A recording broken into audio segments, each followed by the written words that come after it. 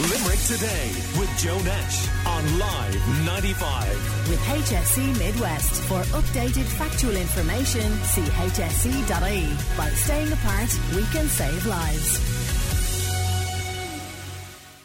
Now, you would have heard on the news yesterday that concerns are being raised that schools may not be able to reopen in September because of the 2-metre rule, but also another issue that is affecting both schools and will affect students as well is that of newly qualified teachers, because those teachers who've been involved in what's known as the DRIHD process have found themselves at a particular disadvantage because they've been told by the Teaching Council that all the hours that they've been putting in teaching remotely now don't count towards their probation period, meaning that they're going to have to start all over again in September.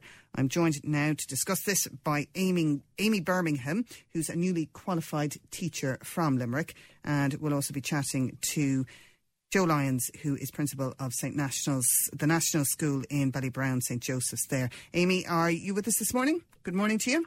Good morning, how are you? I'm very good. So, Amy, tell me, when did you qualify?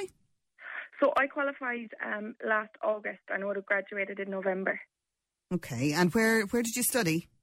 I studied with Hibernia, so I actually did the professional masters in primary education. Okay, so what happens after that? Explain this DRIHD process to me.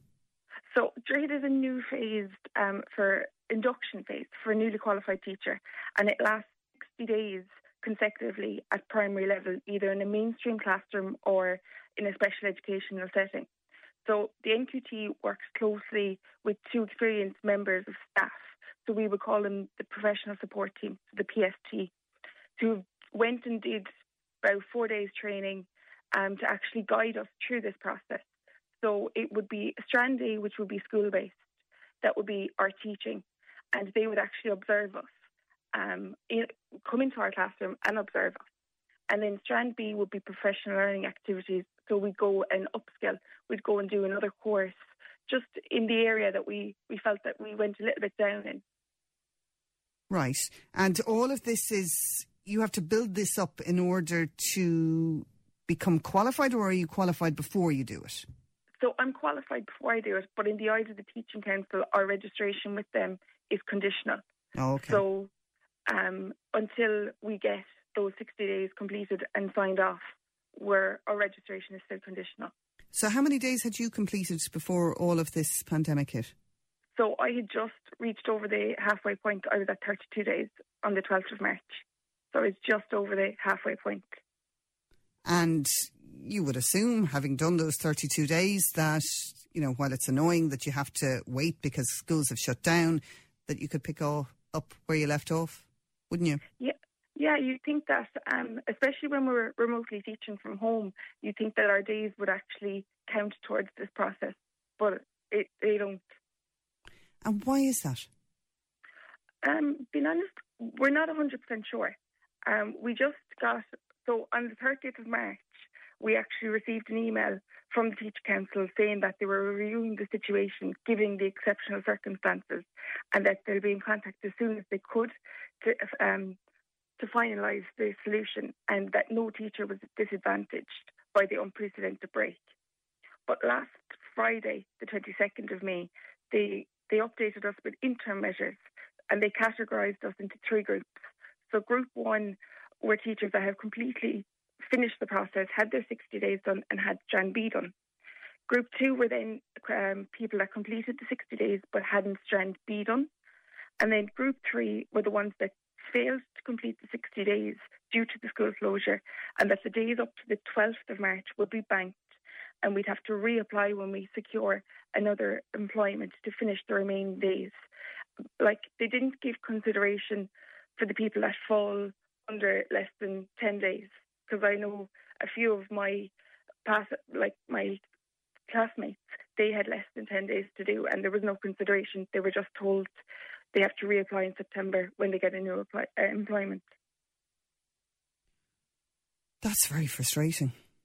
A little bit, yeah, because personally I feel undermined, and that the work that I've done remotely teaching from home is not being counted and it's not being acknowledged at all. And yet the school is benefiting from you doing this, I would imagine. And the children are benefiting from you doing this remote teaching. Of course, yeah. The children are trying their best at home. Now, given the circumstances, are probably different things are going on, but things are being sent to the children, and we're trying our very best, because at the end of the day, on the 12th of March, we were told at 12 o'clock that the schools were closing. We weren't giving a couple of days. Now, I do understand it's a global pandemic, but just the fact that it was so short notice, and we just literally had to change our jobs completely come the next day. And what's been your own experience of teaching remotely? How have you found it? At the very beginning, I found it tough. Just the position I'm in, I'm teaching in a special educational setting, so I just found it very, very different, because I would have such a structure in the classroom that structure was completely changed. So I found at the start, I'm getting used to it, and through the Zoom is actually very beneficial. And do you get good interaction with your students through it? Yeah. They even light up when I play a morning song or something like that. So something that's familiar to them, you can see the difference. Yeah, but obviously the interaction is it has to be limited, because they don't have the same interaction with each other. No. And I actually think kids do learn from each other as well. It's not just from the teacher. Yeah, of course they do, yeah. Okay, I'm going to bring in Joe Lyons here, who's principal of St. Joseph's National School in Ballybrown. Good morning to you, Joe. How are you? Hello. Hello, Joe. How are you? I'm great, thank you. Great chilling. What did you think of what Amy was saying there about, the situation that newly qualified teachers have been placed in? There she is doing her very best to teach students remotely, using the new technology, as all teachers have been put in, and yet this experience, it seems like the Teaching Council isn't going to value it. Yeah, well, I can feel Amy's frustration there, definitely, because I've seen it firsthand, the hard work that newly qualified teachers do. And it can be very difficult to get through the induction and probation stage, because you do have to get 60 days of a block in the school, plus you have to attend in service. There are 10 different modules you have to attend. There are a lot of hurdles to jump. I suppose it's an unprecedented situation, and they are interim measures, and I would hope that the Teaching Council would listen to the representations made by the INTO members on the Teaching Council, and that they would look to have a bit more flexibility than there is at the moment. I should say at this point that we did invite the Teaching Council to come on to put their case to us, but they said they had nobody available for interview this morning. Can you think, Joe, of any particular reason why they might have made this decision? Well, I think the Teaching Council are the best people to speak about that, Okay. I mean, I think what I would say is that I agree so much with Amy that, remote learning was just landed on us, 12 o'clock on the 12th of March, and it was a huge challenge, and people had to adapt to it, and parents had to adapt to it, and, teachers had to find what worked for the children they have in their class, and maybe special ed teachers had to take a different approach, and it presented huge challenges, and it's a great tribute. I can see, for instance, now that the system we use in my school is that I'm registered as the principal in it, so I can see the work that's going on in all the different class groups, and there's brilliant work going on. And is it fair to say, though? Is it fair to say, though, that while some people have adapted brilliantly to it and are thriving under the new system, there are many, many others that are struggling with it? There are, of course, without a shadow of a doubt, there are. And, there are all kinds of issues. I've spoken to parents and parents in different schools now, and they have said, well, we're both working from home, and, we have 2 laptops going to the kitchen table, and then we have children there saying, I have to get onto my Seesaw or Class Dojo or whatever. And then, children maybe with special education needs, they'll find a different challenge as well. And look, children who suffer from anxiety, they miss the structure of school, and they miss the friends and everything, And look, the longer it goes on, the tougher it is. There's no doubt in the world about it.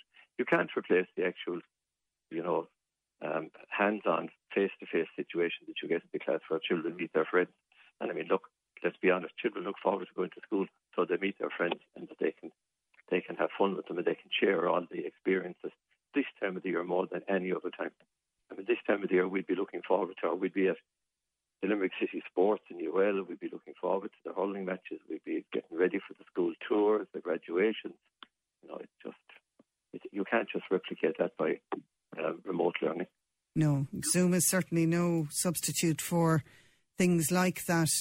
Joe, with the news yesterday that the INTO are saying that schools may not be able to open in September if this 2 metre rule remains in place. I mean, we are seeing it all over Europe that schools are reopening.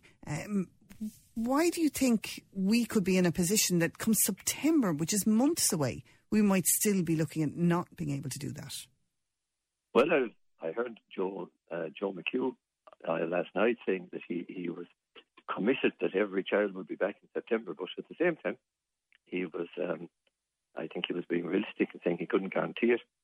I suppose the first thing is that any decisions to reopen the primary schools, they'll have to be led by the public health advice, really. And I suppose the other thing is that, it's comparing us with other countries in the EU is really at the heart of it all, because we have the largest class sizes in the EU, especially since Brexit. And that's the if you have 15 children in an average class in Denmark and you have 20% of the children in Limerick City are in classes of over 30, then, you social distancing, look, it's obvious, it's a huge problem. And if the social distancing remains at 2 metres, and even if it goes down to 1 metre, it's going to be very difficult. And as well as that, you've got to realise, Gillian, that whatever about secondary schools, we have children starting school next September and they're 4.5 years of age. So we're dealing with children from 4 to 12 and trying to enforce social distancing and all the other protocols around just, proper hand hygiene and sanitation and so on. Children of that age is going to be very challenging, Yeah, I'm just wondering, I'm constantly looking for silver linings in all of this, Yeah. And I'm wondering, is that potentially one of the silver linings? Would you have any faith, Joe, that this may finally be the lesson that our lawmakers and our legislators will learn, that we cannot continue to have class sizes the way they are going into the future, and this might be the impetus to encourage them to reduce them? Well, Julian, all I can say is that I have been teaching for 4 decades, and since the day I first went to an INTO meeting, I've heard about class sizes, and I have heard, ministers 20 years ago, when the economy was on the up, saying that every child under the age of 8 will be in a class of less than 20 and so on. And, it hasn't happened. And when we have had Celtic Tigers and the economy is flying, still class sizes haven't been reduced. Yeah, but we've great roads, Joe. We do, definitely. Yeah, well, you see, that maybe tells you something about our priorities. And you see, I hate to say it, Gillian, but that's one of the challenges that we face next September. And Amy will tell you now, as a newly qualified teacher, that, the newly qualified teachers are in huge demand at certain times of the year. And if we go back to school in September, and if teachers are sick, trying to, I'm not actually, believe it or not, under Department of Education rules, a teacher has to be out for 3 days before you're entitled to get a substitute for them, unless that teacher actually goes to the doctor on the very first day and gets the cert. So therefore, I may have 30 children in a class, and if a teacher in another classroom is sick, then I have to divide the 30 children in her class between other classes too. So you finish up with more than 30 children in a class. There are so many different challenges to be faced by this COVID outbreak. And look, none of us could have anticipated it. There's no doubt in the world about it.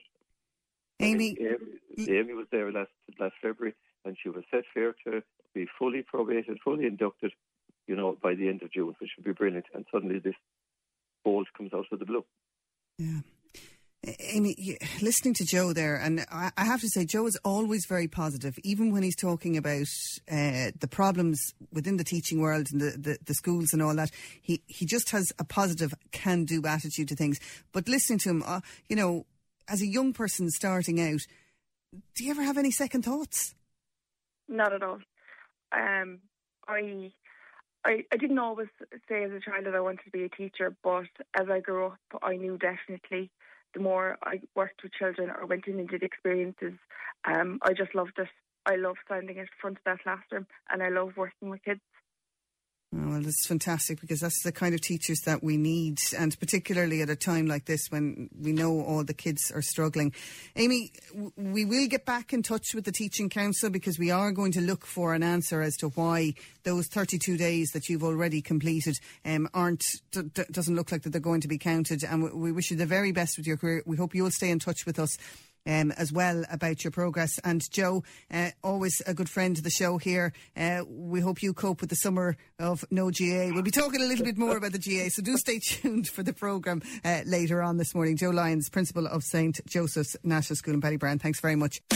Limerick Today with Joe Nash on Live 95. With HSE Midwest. For updated factual information, see hse.ie. By staying apart, we can save lives.